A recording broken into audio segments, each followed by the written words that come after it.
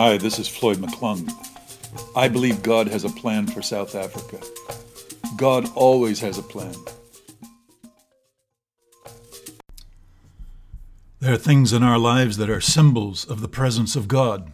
Beautiful things, good things, like a wonderful time of worship, or a musical instrument, or a worship CD.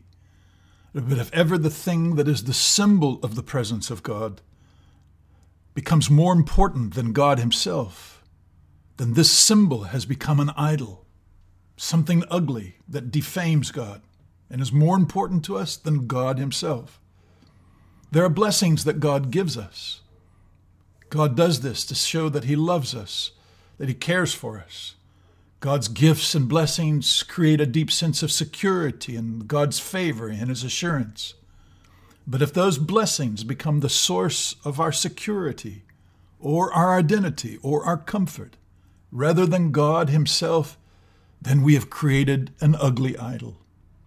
In 1 Samuel chapter 5, we read about the Philistines and the people of God. The Philistines had an idol named Dagon.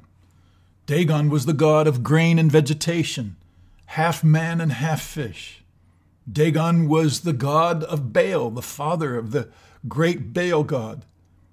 The Philistines conquered the people of God in battle, and they captured their symbol of the presence of God, the ark. They took it and put it in the presence of their idol. The next morning they came back, and the idol was fallen on its face, laying down as if it was prostrate, worshiping God. They put it back up. They erected their god. The next morning they came back, and their god Dagon had fallen down again, and this time its head and its hands were cut off. And the Bible says that God's hand was heavy upon the Philistines. Anytime we create an idol made of wood or stone, or an idol in our mind or our heart, if anything or anyone becomes more important to us than obeying God and God himself, then we are guilty of idolatry.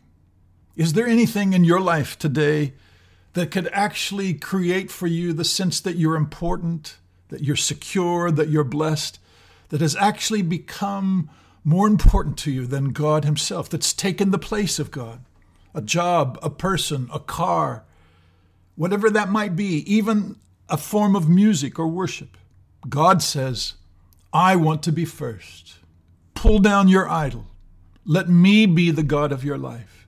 And if we do that, God will be pleased with us. This is Floyd McClung, and I believe that God has a good plan for your life and my life.